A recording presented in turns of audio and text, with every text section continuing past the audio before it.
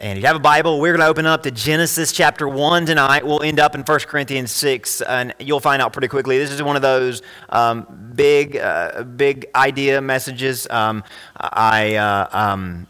spend a lot of time, maybe you never spend too much time on a message, but this required a lot of work, and I didn't write the Bible. I'm just called to preach it. So when you open to chapters like 1 Corinthians 6 and 7, and you're staring at some stuff that really is heavy and deep and requires a whole lot of context to get the message out, you just got to do the work. So thankfully, you get to sit back and listen and engage with the scriptures, and just pray for me as wearing one of these requires that we handle and navigate the heavy topic sometimes. So the reason why we're going to have one of these big idea front to back Bible conversations around the topic of sexuality and morality is because we're reading and studying 1 Corinthians, and it cannot be overstated how sexually perverse, which is twisted and warped and broken, to put it bluntly, it cannot be overstated how sexually perverse the first century world was. You may have heard and may have observed how sexually perverse the world is today, and it is. It cannot be overstated how sexually perverse the first century world, though, was. Are we going to compare it? No. Are we going to say, well, this is bad and that's worse? No, but we're just going to talk about how bad it was in the first century, and it might remind you a little bit of the 21st century. Specifically, the first century Roman Empire was knee-deep, waist-deep, torso-deep in the mire when it came to sexual immorality. It also, it's really difficult for us to understand the headspace of many of the citizens that Paul would have been writing to in the first century Rome, especially the pagans, people that had just come to Christ or that were not yet come to Christ. It's really hard for us to understand how they would have been hearing the word and how they would have been perceiving the word and how they would have understood the world, because we, as flawed as our world is, we still live in a world that is so influenced by Christianity and has been so transformed by Christianity, even though there's still a lot of stuff that goes on and things that have come into the world that we thought would never happen. We still see through the lens of Christianity, and we still are impacted by the power of Christianity, how it has held us back from being farther in sin and has pulled us out of sin in so many ways. But in the first century Roman Empire, there was no Christianity as it is today, and it was just becoming aware of Christianity. So it was far, far, far from their hearts as to what God's perfect will was, or as to what God's way was all about. So if you were to go back 2,000 years, and before that even, things were so different than they are right now. And perhaps the most striking thing that you would have noticed if we were to walk back through time into the first century world and before, it would be that there is a lack of a moral compass. The reason why you are so burdened when you see how things are, how perverse the world is around us, is because I'm assuming you do, and I believe that most of you do, all of you do. The reason why you are so appalled at some of the perversion in the world today and some of the perversion that we read about through history is because you have a moral compass. We have a moral compass, as guided by or as determined by God and His Word. We are guided by a moral compass. But the first century world, they didn't know what a moral compass was. They didn't know what morals were. It was anything goes when it came to what they chose to do with their bodies. Now, in order for us to fully understand the angle that Paul begins teaching about morality and sexuality, I think it's necessary that we pull back with an aerial view of the landscape of the world that was. And to do that, we've got to have a broad conversation about sexuality and morality as defined by and observed within the Scriptures. And some of you are thinking, it's about time, Justin. I've been waiting for this sermon. Some of you are going to be thinking, well, I didn't think you were going to do that sermon. Just don't walk out, regardless of what you think and what I say that maybe doesn't all register with you completely at the start of it. try to absorb what God's word is telling you. I promise you I'm not bringing anything to the table that isn't rooted in God's word. You may not agree with my interpretation of everything, but I promise you this, I'm going to show you what God's word says so that then you, through the Spirit, can choose to do with it what you will. But as usual, the best place to start is the book of Genesis. Now, the reason why the book of Genesis is the best place to start is Genesis doesn't just tell us how the world came to be. Genesis also shows us the origin of the way the world was supposed to be and what caused the world to be not as it was meant to be. And we really see the seeds for why the world is so fallen and why the world lost touch with God's perfect design. And so many things that Genesis brings to the table are later touched on by Jesus in the New Testament, and we see how he allows us to get back to where God wanted us to be. Now, let me say this. We're going to talk about some things tonight that are going to make us feel good about ourselves, and we're going to talk about some things that are going to make us feel not so good about ourselves. We're going to talk about some things that make us feel justified against the world and some things that make us feel as condemned as the world. And maybe not us personally, but people that we know in our families, people that we love, people that we interact with. It's going to be a roller coaster of a conversation. But let me say this again. You may agree with some things we talk about. You may disagree with some things that we talk about. But the only way any of us are ever going to obtain the fullness of God's grace, we must be honest about our own sinfulness and be humble before God's goodness. So I can promise you two things. Number one, we are sinners. I know that's not what you want to hear, but that's what we need to hear. And remember last week I talked about this, that your sin does not keep me from God, and my sin does not keep you from God. My sin keeps me from God, and your sin keeps you from God. So while it's easy to talk about other people's sin, what matters in eternity is my sin. What matters in eternity is your sin when it comes to our own eternal standing. So I must be honest about my sin. But the other thing that is true is that God is good. And that God's mercy endures forever. And yes, our sin is great, but his grace is greater. Yes, our iniquity is full, but his mercy runs over. So that's good news tonight, isn't it? Now, 1 minute you may be saying amen, and the other minute you may be saying anathema, which is Greek for let it be silenced. Amen in Greek means let it be said again, or let it be punctuated or let it be exclaimed. Anathema is let it be cursed or let it be silenced. So 1 minute you may be saying amen. The other minute you may be saying anathema, right? Don't make a habit of saying that. Say amen all you want to, but if you want to say anathema, just don't say it out loud. Just say it in your own heart, right? Or hopefully you don't do that either. But I promise you, I think by the end of our time tonight, we will end up with three things. A greater clarity for God's way, a greater appreciation for God's grace, and a better preparedness to preach to a lost world. That's what we need, right? We need greater clarity, we need greater appreciation, and we need a better preparedness. So, in the beginning, we know that God makes it pretty clear what his design for humanity is and what his plan for sexuality is, because core to humanity, core to our design is our sexuality, is our sexual design. Now, Genesis chapter 1, we get it right out of the gate. Genesis chapter 1, verse 26 through 28. This is what God's word says about how God designed humanity. And you all know this, you all agree with this, but we need to start with a foundation. So, Genesis 1:26 says, God said, let us, and that's the Trinity, it's God talking, Father, Son, and Spirit, Father, Word, and Spirit, let us make man in our image. According to our likeness, let them have dominion over the flesh of the sea, over the birds of the air, over the cattle, over all the earth, and over the creeping things that crawls on the earth. So this is God saying that at the center of creation is going to be this species called humans, man in the image of God, not just because we look like God, but because we share something that God possesses, some design, some capacity for choice and capacity for living a life that will ultimately glorify God. We are made in his image, and in verse 27 clarifies it or explains it further. So God created man in his own image, and that's to be interpreted humanity, because he explains what humanity is or what humanity includes.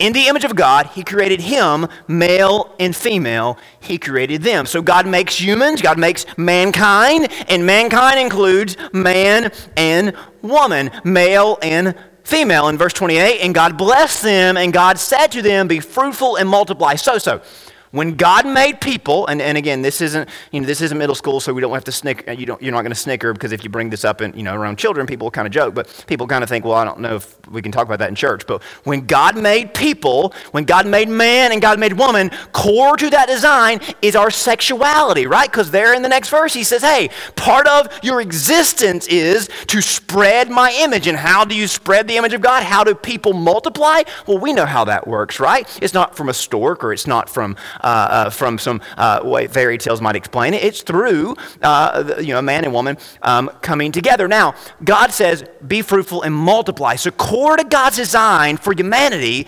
is marriage, is this unit, family unit, where man and woman come together and spread or add to the world and bring more images of God into the world. And in chapter 2, we get more of a close-up explanation of how this all came about, because we find out that God made the man first and then said, hey, he needs a partner. Chapter 2, verse number 18.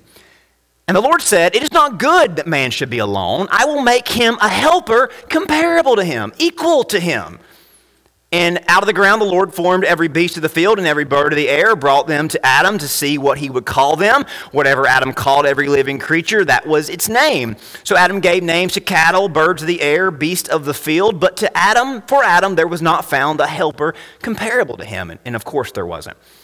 And the Lord caused a deep sleep to fall on Adam, and he slept. And he took one of his ribs and closed up the flesh in its place. So he didn't take a bone from his head or a bone from his foot. He took a bone from his center, a bone from his side, and from that bone, verse 22, then the rib which the Lord God had taken from man, he made into a woman, and he brought her to the man. And Adam said, this is now bone of my bones, flesh of my flesh. She shall be called woman. She was taken out of man. And therefore a man shall leave his father and mother and be joined to his wife, and they shall become one flesh. They were both naked, and the man and his wife, they were not ashamed. So God gave Adam an equal partner, designed uniquely, man and woman, different in their makeup, yet complete together. The image of God completed when the two come together and become one. So you could almost explain God's design for marriage and God's design for this relationship to be a submission competition, that they would be submitting to one another. And that's what Ephesians chapter 5 teaches, that we are to submit to one another. And then Paul explains, wives, submit to your husbands. Husbands, lay down your lives for your wives. So it's this submission competition. We submit to God and we submit to each other. And that is how the world works and exists in harmony. But it wasn't harmonious for long, was it? Because in Genesis 3, Satan enters the picture and usurps the communication between Adam and Eve. He gets in between their commitment to each other and their commitment to God, and that's where things fall apart. So God confronts them, pronounces the terms and conditions of the fall that they welcomed on and unleashed upon the world and humanity that would come through them. And there's one sentence in the declaration that previews a world of hurt to come upon God's design for marriage, God's design for relationships, God's design for how men and women would interact with each other. And I want you to look at chapter 3, verse 16. And when God is talking to Eve and he says, I will greatly multiply your sorrow in your conception regarding the childbirth, he says this at the end of verse 16 that is very important. Now, he's not saying, this is not a commandment. This is God telling Eve, this is the fallout of your and Adam's fractured relationship. This is the fallout between man and woman as a result of sin, as a result of the fall. He says, your desire shall be for your husband, and he shall rule over you. Now, we often have been taught to read that as in, well, that's just God telling Eve to love her husband, and that's telling Eve that he's going to rule over her. The real message there, the real word there is this, that Eve, you're going to want to be in charge, And he's going to want to be in charge. And you two are going to look at each other not as equals or not as someone you're supposed to submit to and love and nurture. You're going to look at each other as rivals. So no longer is there this harmonious completion ideal when man and woman come together, but there's this tension that women will look at men as something that's someone that is not for them or good for them, and there's this fractured relationship in the marriage and the home, and men will say that they're in charge and you must obey me. There's this tension, there's this brokenness in the relationships. Now, not just between man and woman in a marital situation, but between men and women in a humanity aspect of all humanity, that there's this tension between men and women, this tension between all of humans and one another. Now, they'd already made it known they wanted to be like gods. Remember that was when Satan said, hey, that's not what God said. And he said, hey, the reason why God doesn't want you to eat the fruit is because he's afraid you'll become like him. And what was Eve? What was her desire? I want that. I want to be like God. Adam was right there, right? I want to be like God. Eve's going to be like God. I want to be like God. She's not going to be more like God than me. I want to be more like God than she is like God, so I can be number one. There was this tension, right? As they usurped God's place in their life. So when they rebelled against God, they refused to submit to God, and God foresees a world where they would refuse to submit to each other and refuse to submit to his design for them. Now, why am I making a big deal out of this? It's because from there, God's design for manhood and womanhood unravels. And when God's design for men and women unravels, sexuality, because it's so core to who we are, sexuality strays from God's intent. Now, you can read throughout the book of Genesis, and there are multiple tent poles throughout the book where you see the fracture, specifically in homes, specifically within marriages and within relationships. And throughout Genesis, there are major stories that involve this breakdown in relationships and that really highlight how the fall was most affecting and was sending its tentacles out to the world by way of broken homes. There are several examples of unfaithfulness throughout the book of Genesis. You know the story of Abraham, how he undermines his relationship with Sarah. He commits adultery against her, right? You know the story of Sodom and Gomorrah, how there are a city where men are taking other men and are raping other men, and there's this rampant homosexuality. You know the story of Lot having sex with his daughters. There's incest going on. And we also know that almost every man in Genesis has multiple wives. When was that God's plan? It was never God's plan, right? So you read Genesis, and the heroes of the story, the stars of the story, are committing adultery. They're people who are given to homosexuality. There are polygamists. There's incest, and there's even broken marriages. There's divorce, and that was never part of God's plan. All of these are examples of the breakdown in God's design for sexuality and relationships. Now, if you read throughout the Old Testament, you can see that God is trying to restore the world to his Edenic plan, his ideal plan, through a small group, through Abraham's family, and after that Israel, as they came from Abraham. The rest of the world goes whole hog into immorality and perversion. And that's why in the law, specifically Leviticus, if you've ever read through Leviticus, you know there are some chapters that the whole chapter is about sexuality, and it's some weird stuff if you read the whole chapter. Leviticus 18, Leviticus 21. Leviticus says that Leviticus condemns, and this is really hard to hear, but I want you to hear it clearly, and I promise you there's hope.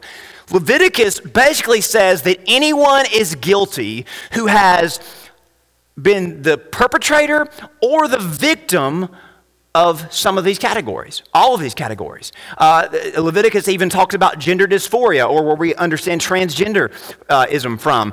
All of these categories are condemned by God. Leviticus has several chapters where if you committed adultery, where if you were the victim of adultery, man with woman, woman with woman, man with man, whether it was a joint decision or one-sided decision, even if you were assaulted, both parties are condemned. I know what you're thinking. That's not fair.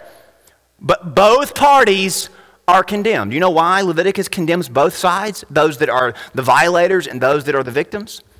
Because it's a matter of purity. By the loss of purity. And there's no way to reclaim it. And you know what Leviticus' goal is? It's to make us all realize we need a supernatural redemption.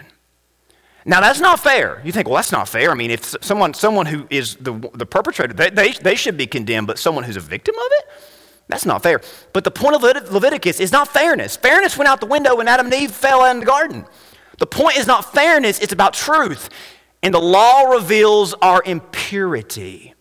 The law reveals that all of us need a supernatural redemption. The law says that if we've partaken in or suffered from the perversion of sexual immorality, we are broken people who need redemption. You see the point of it, right? That it's trying to convince us that our sexuality is so tied to our humanity that it cannot be separated. And that if we've suffered in any of these categories, if we've been the one who partook in willfully or we suffered from unwillfully, we still lose something in the process, right? We still are impacted by it and we're damaged by it. And again, not to get too graphic, but there are things that you'll forget that happened when you were younger, but there are some things you'll never forget if they are in these categories because they violate your very soul, right? That's how vulnerable we are when it comes to sexuality, when it comes to immorality. So Leviticus says, Leviticus says violators or victims, it should be or victims of adultery, homosexuality, gender dysphoria, which is people changing their genders or being with the wrong gender, polygamy, incest, divorce, all have been impacted by the breakdown of God's plan and our wounded souls need healing. So what is God's reasoning for saying this in Leviticus? You can read it. Again, I'm not making this up. This is Leviticus word for word. Our souls are wounded. Because your sexuality is core to your design as a creature made in the image of God. Now, I know this is touchy because everyone in here has been affected by one or more of these categories, or you have kids or family that have been affected by or part of these categories, which reveals that we are all broken and wounded people.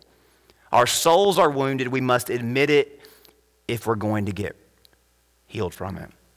Maybe why this subject in church often gets selectively talked about is because our flesh often focuses on certain categories and not the categories that we need to talk about so that we can get healed.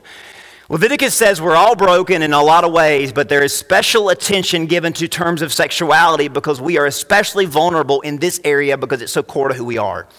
So God set the bar very high for Israel. And boy, did they never even come close to meeting the standard. The Old Testament is full of its main characters jumping headlong into sin. There is rampant divorce, rampant adultery, rampant fornication, rampant incest, polygamy, homosexuality within the house of Israel.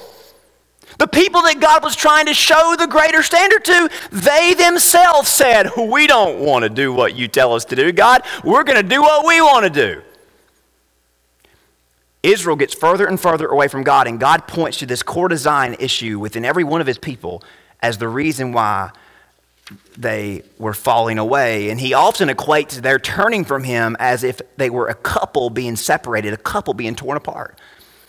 Then along comes Jesus, and he makes it even harder on us because he taught on sexuality and morality with an even more intensity and seemingly less wiggle room. Now flip over to Matthew chapter 5, if you will. And I want you to read these verses. Again, they may be hard to hear, but I want you to hear them as Jesus is teaching them about this subject that is so important. Matthew 5, verse 27 through 32, Jesus deals with adultery and he deals with broken marriages. He deals with marriages that are broken. And the reason why he deals with this, and in some ways you think, Jesus, that's just not fair. That's just not, you can't equate one thing to another. But Jesus is trying to get us to understand how vulnerable our souls are and how important this issue is. Listen to Jesus in Matthew 5, verse 27.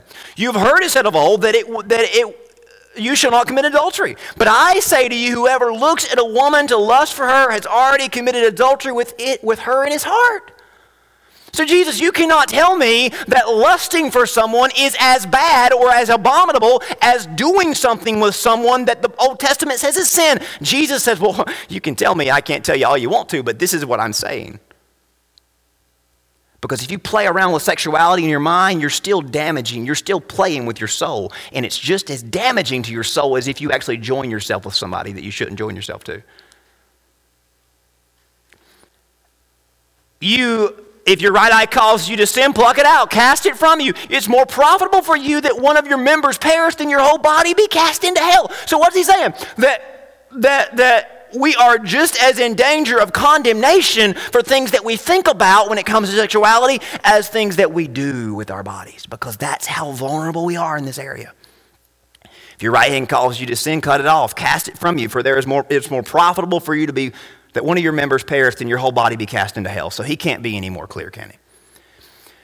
And again, I address these next two verses with all the grace that I can, but I want you to hear what Jesus says. And again, you may say, Justin or Jesus, that's not fair. But Jesus is not talking about what's fair. He's talking about what's true. Do you see the difference? Because what's true and what's fair are two different things. Because what's true is what pertains to what your soul needs in the healing he's trying to give you. So he talks about something that might be very uncomfortable for some people to hear. He says, furthermore, it's been said, whoever divorces his wife, let him give her a certificate of divorce. As in marriage is disposable. If you're tired of this, move on. If it doesn't work out, it doesn't work out. But there's nothing that's going to go with you, that your soul's just going to recover and there's not going to be any baggage. He says, you can't just treat marriage that way. Hey, you might be free to move on, but hey, there's something that you may still need healing from, and there's something that you might be underestimating. He says, I say to you, whoever divorces his wife for any reasons except sexual immorality causes her to commit adultery. What about him? Jesus says, hey, it's not just the violator. The victim even suffers. He's not saying, I'm condemning the person. He's saying this is the reality of when you break up something that God said should never break up. This is the reality of when you do something with a body that should never be done with a body. That's how fragile we are. That's how fragile you and I are when it comes to sexuality, when it comes to morality. Whoever marries a woman who's divorced commits adultery. He says, hey, this is how fragile we are. Now, this is Jesus' definition of sexual purity. Not to say anyone who falls short is doomed, but to make it clear that most people have already fallen short. What has he talked about in these two passages? He's only addressed heterosexual sin, right? He's only addressed broken marriages and men or women lusting after each other. He's not even dealing with homosexuality or polygamy or incest. Because him addressing what was considered normal relationships caused enough of a stir, he didn't even get to the rest. Now, of course, he condemns those other things, but he only deals with the things that I think would have got the most pop.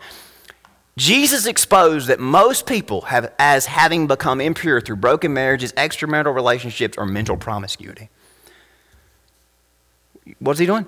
He exposes that all of us have crossed a line when it comes to sinful sexual immorality, and we need to be aware of that. He would not budge from his ideal. People try to get Jesus to say, Jesus, you don't really mean that, do you? I mean, are you really telling me that somebody who lusts after a woman is as condemned in God's eyes as somebody who cheats on their wife or is gay or is something else? Are you really saying that, Jesus? Because I don't believe that. That's not fair. That's not right. And Jesus says, I'm absolutely telling you that's the case. Because you are playing with something that you do not understand the power of and the value of. He will not budge, but here's the good news. Jesus would not budge from his ideal, but he had compassion for a real world with real flaws. That's why and for whom he came. Now, flip over to Matthew 19. Matthew 19, Jesus is pressed by the Jewish leaders for having such narrow definitions of sexual purity. One man with one woman for life with very limited exceptions. And Jesus responds to them after they come to him and say, Jesus, you can't possibly be saying that this is the biggest problem in our society. I mean, there's a whole lot of other immorality going on out there. Have you looked at what's going on in Rome? Have you looked at what's going on around the world? And you're harping on broken marriages and mental promiscuity? I mean, come on, Jesus. I mean, lay off of us. And this is why Jesus is being so serious about this, is because they underestimated what they were dealing with and what they were playing with. He says in verse 4 of chapter 19, When they ask him, hey, are you really serious about this? He says, have you not read what he who made them at the beginning made them male and female? He says, I want you to know where God started with, a man and woman. And for this reason, a man shall leave his father and mother and be joined to his wife, and they shall become one flesh. So then, they are no longer two, but one. Therefore, what God has joined together, let nobody separate. So this is God's ideal, one man, one woman for life. You can't tear it apart, because if you tear it apart, something gets torn up in the process. And of course, there's other things that are far from God's will, but this is really what really unraveled things for the whole world. This is God's perfect plan. If even one of the two in a marriage has ever been joined to another, things are not as they were meant to be, much less if both have crossed the line. Now, naturally, you can imagine this offended a lot of people. Caused people to say, Jesus, aren't there worse offenders out there? Why are you being so hard on heterosexual married people who have skeletons in their closet? Yeah, there's lust in our hearts. Yeah, there's adultery in our past. Yeah, somebody was unfaithful in the past. But aren't there bigger problems in the world, Jesus? And Jesus says, listen, I'm not condemning anybody. You know what Jesus was doing? He was preparing his church to have a super high view of sexuality and morality so that the standard would be so clear for the future. Look at what we'll read it in a minute, but this is what Jesus is doing. He's trying to reestablish the moral compass so that people could be healed and recover the true blessing of sexuality in marriage.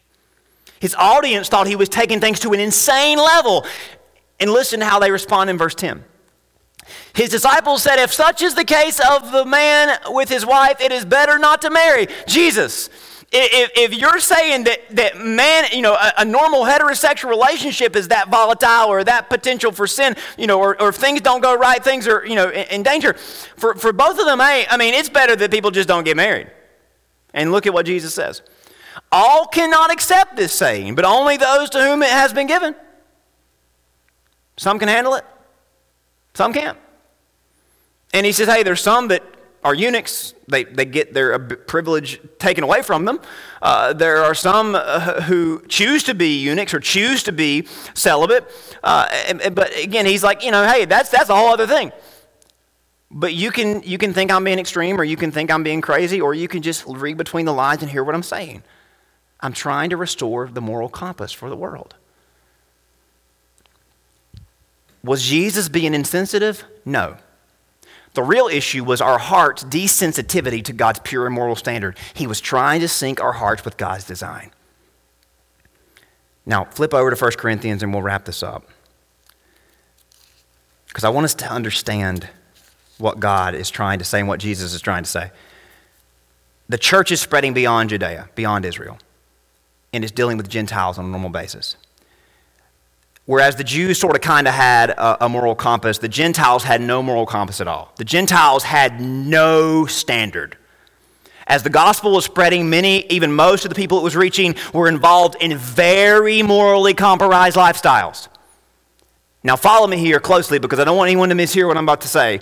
Look at 1 Corinthians 6, verses 9 through 11, and hear the Apostle Paul talk to some of the church members of Corinth. Now, hear all these verses together. It's important.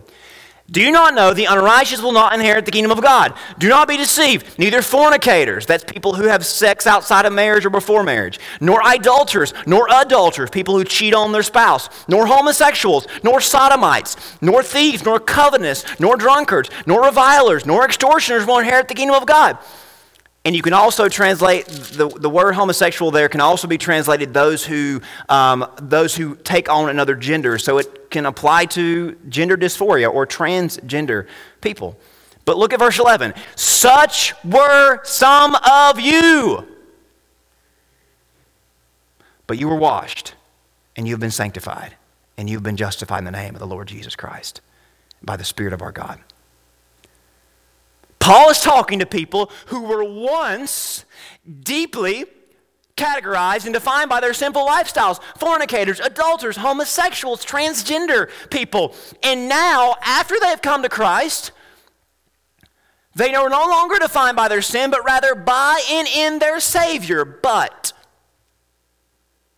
still, there are many people in the church, that's why he's writing this, who struggled with sexual sins because they had not yet adopted their new moral standard.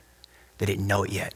They were lost. They came to Jesus. He forgave them of their sins, but they were still trying to figure it all out because they didn't have the Bible. They didn't have the Old Testament. Because look at verse 12. Paul says, he's talking to them and he's really quoting something they would say. All things are lawful for me, but all things are not helpful. All things are lawful for me, but I will not be brought under the power of any. He's talking about how, hey, grace has saved us, but Paul is saying to them, hey, you might be free by God's grace to live as you need to live or live as you want to live, but you need to be aware that God has given you a new standard. He's forgiven you of your sin, but he's freed you of your sin.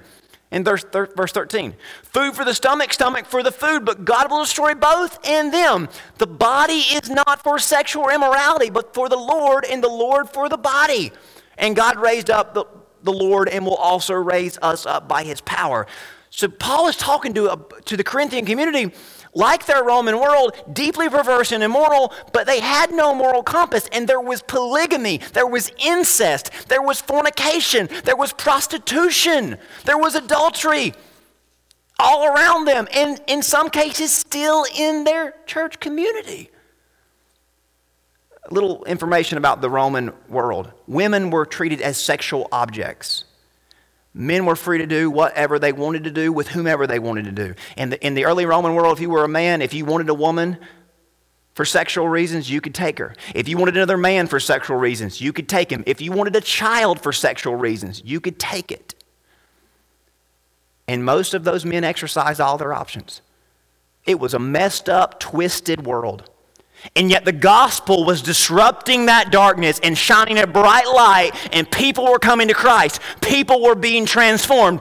But it wasn't always instantaneous in these people's lives. That's why Paul says to them, the body is not for sexual immorality. And look at verse 15. Do you not know? Because they didn't know that your bodies are members of Christ. Shall I then take the members of Christ and make them members of a harlot? Because men were still going to prostitutes because they were on every corner. He says, certainly not. Or do you not know that he who is joined to a harlot is one body with her? For two, he says, shall become one flesh. Paul's saying, do you not know the moral standard that it's one man and one woman, and if it's anything other than that, it's damaging your soul? Well, Paul, we never heard of that. We never knew that sexuality was anything more than anything beyond physical. We thought it was just two bodies coming together and going on their own, going about their days. Paul says, no. When a body comes together with another body, it is being joined in a spiritual way. And there's only one way that is good for you. And if it's anything beyond that one way, then you are damaging your soul and you are potentially risking your purity and your connection to God forever. Verse 18, flee sexual immorality. Every sin that a man does outside the body is outside the body, but he who commits sexual immorality sins against his own body. So see how Paul is explaining that sexual sin is deeper than other sin? It's more damaging. And now do you see why Jesus was not going to budge when it came to what God's design for marriage was? He's not condemning people that have been through things that are normal and that are obviously that take place. He's just saying, I'm not going to budge from my standard. Because I want you to know this is God's plan. And it was never supposed to be the way it fell out to be. What does this tell us? Christians were still committing sexual sins because they didn't know what sexual purity was. He says in verse 19, do you not know that your body is the temple of the Holy Spirit, whom you have from God, that you are not your own? You were bought with a price. They didn't know that. Paul was telling them that. Listen, why do you think the New Testament goes out of its way to emphasize that pastors and church leaders must be a man with one wife? Because there were so many men with more than one wife. The answer wasn't to tell those men to turn those women loose and let them be suffered by the world around them. It was going to take generations to phase all that mess out. And eventually, after 300 years, the church changed the world. Prostitution and polygamy were outlawed. Divorce rates dropped. And dysphoria, homosexuality, and transgenderism, it faded away. Why do you think the New Testament is so clear that church leaders were to model this new and pure sexual moral way for their followers? Because so many had it so wrong. Why do you think Paul was so hands-on appointing pastors and deacons, setting them in place and telling churches, this is your guy? Because there weren't many options. The churches were full of people who were messed up, yet they were just coming to Jesus and they were beginning to change. As we see with Corinth, there were people from all perverse lifestyles, people many times divorced, adulterers, fornicators, gay, lesbian, polygamists, transgenders, incest. It was all over the place. And God was using the church to recenter the world, one person at a time, one family at a time. So Paul has to start at ground zero with them. And it turns out that is a pretty good place to start because they had no Old Testament foundation. And they never really understood what the Bible said about sexuality. Now, hopefully tonight has helped you understand what the Bible has said about sexuality. And it's going to prepare us for the next part of this message as Paul begins to apply that moral compass for the church. And his goal is, and what he's going to teach us, that our moral compass must be set by the one who made us, the one who designed our bodies and wired our sexuality for his will. And we'll close on these couple points. You know what Paul told us in 1 Corinthians 6? That every human is going to be tempted by an alternative lifestyle for their body when it comes to sexuality and morals. Fornication, mentally or physically. Marriages break up. That happens. We live in a fallen world. People would rebel against God's design and embrace lifestyles of homosexuality, transgenderism, and so many other things that we never even imagined being an option. Christ saves us and shows us that there is one plan for our lives. As men are destined to be with one other woman, as women are destined to be with one other man. But I want you to hear this tonight as we close. This passage offers us tremendous hope for every one of us who have been broken as either violators or victims of sexual perversions.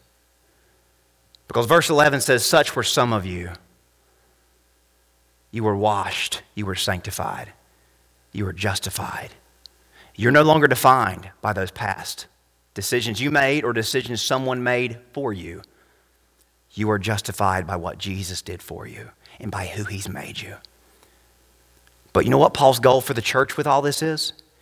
That we understand the world around us is not going to get this right on their own. So in chapter 7 that we'll pick up with next week, he's going to spend focusing all of his attention not on condemning homosexuality, transgenderism, polygamy, incest, adultery, divorce, or fornicators. He's going to spend the next chapter teaching the church how to shine the brightest into a dark world. Because Paul believed the way to start a sexual revolution was by promoting a healthy marriage and encouraging single people to walk in integrity and purity. Paul believed that rather than preaching against every perverse sexual ethic outside the church, he chose to preach for the one and only ethic as designed by God. Are there some things that are messed up in our world? Absolutely. Are there people going to hell because of their lost lifestyles? Absolutely. But they're not going to hell because of the sin they commit. They're going to hell because they don't know Jesus. And you know why Jesus held you and I to a high standard? Because he wants us to model to the world what it means to be in Christ and what that difference that can make in our lives. And he wants us to be so unique and defined by him and his will that the world sees us and says something's different about them. They've got a past. They've not been perfect. They've suffered. They've been violated. They've went through things. But they stand out. Because something about their soul says they've been healed. Something about their soul says they've been purified. Something about the way they walk says they've been saved. Is there a world that's going to hell? Absolutely. But it's because they don't know Jesus. And Paul looks at me and he looks at you and he says, men, women, divorced, remarried, widowed, single, newly married, long time married. He says it's up to y'all to show show the world the standard that God designed for the world. And if we take this serious, maybe the world will pay attention. But if we wash our hands of our responsibility and we point the finger, what's that going to help? We've been called to shine. We've been called to be bright. And we who have been bought by Christ must live up to the standard God has put over us. I tell you all this, read ahead chapter 7. Because chapter 7 is going to look at us and say, hey, husband, wife, single person, divorced person, remarried person, widowed person, how are you leveraging your position and your purity and your integrity to show the world how you understand sexuality, how you understand relationships, and how that should be the way they see it? We'll get to that next week.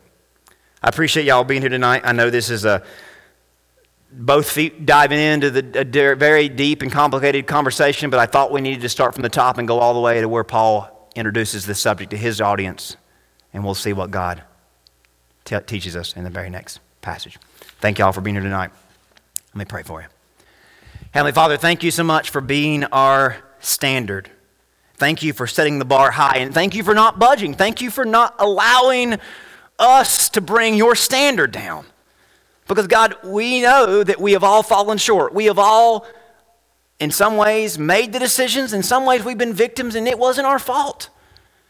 But we realize that we need you, Jesus, to purify us and heal us so that we might communicate to a world that is deeply twisted and warped, so that they might see us as people who are full of integrity and full of purity, who have healthy relationships and walk as Jesus would have them walk. We may not get anybody's attention, but Jesus says, you've got God's attention, and we are held to this standard as he designed it in the beginning.